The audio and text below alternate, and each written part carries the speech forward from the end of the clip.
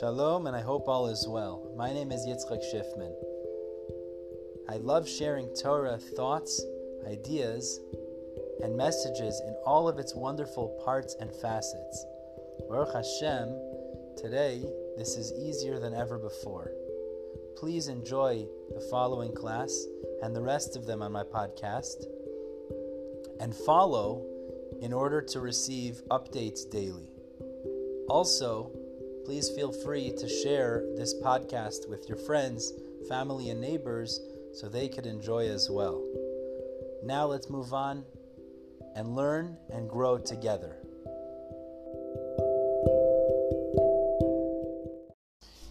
Perek Chav Gimel 23, Yeshaya turns his attention to a port city called Tzur, or Tyre. Now, I was trying to figure out exactly what this place is. There is a city called Tyre in Lebanon, which is a port city north of Eretz Yisrael that seems to be the same city we're talking about here. Now, the Radak learns, actually, that this city of Tzur was initially founded by the Assyrians, the Ashur people. It was known as the land of the Kastim, but they actually settled there later.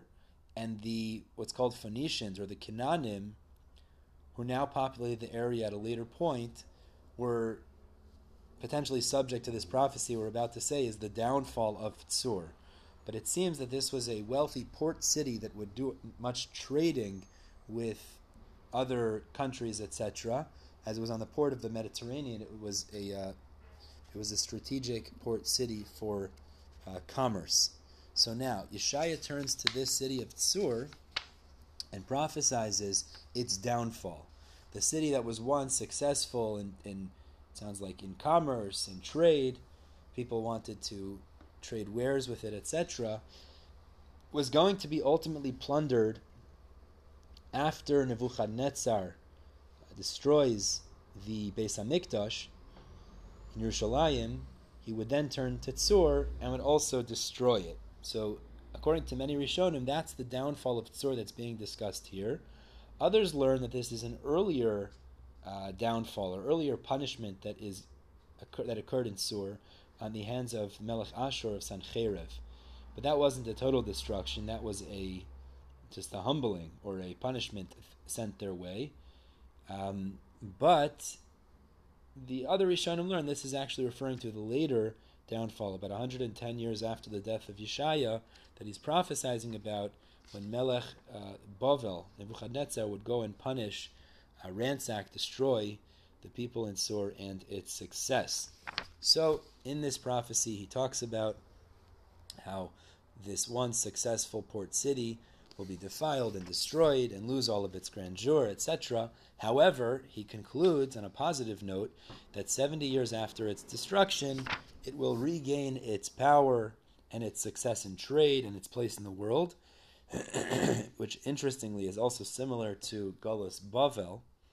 And as the Ibn Ezra points out over here, they will then, the people of Tzur, of Tyre, will then utilize their profits and benefits in order to reestablish the Jewish life in Eretz Yisrael following Galus Bavel.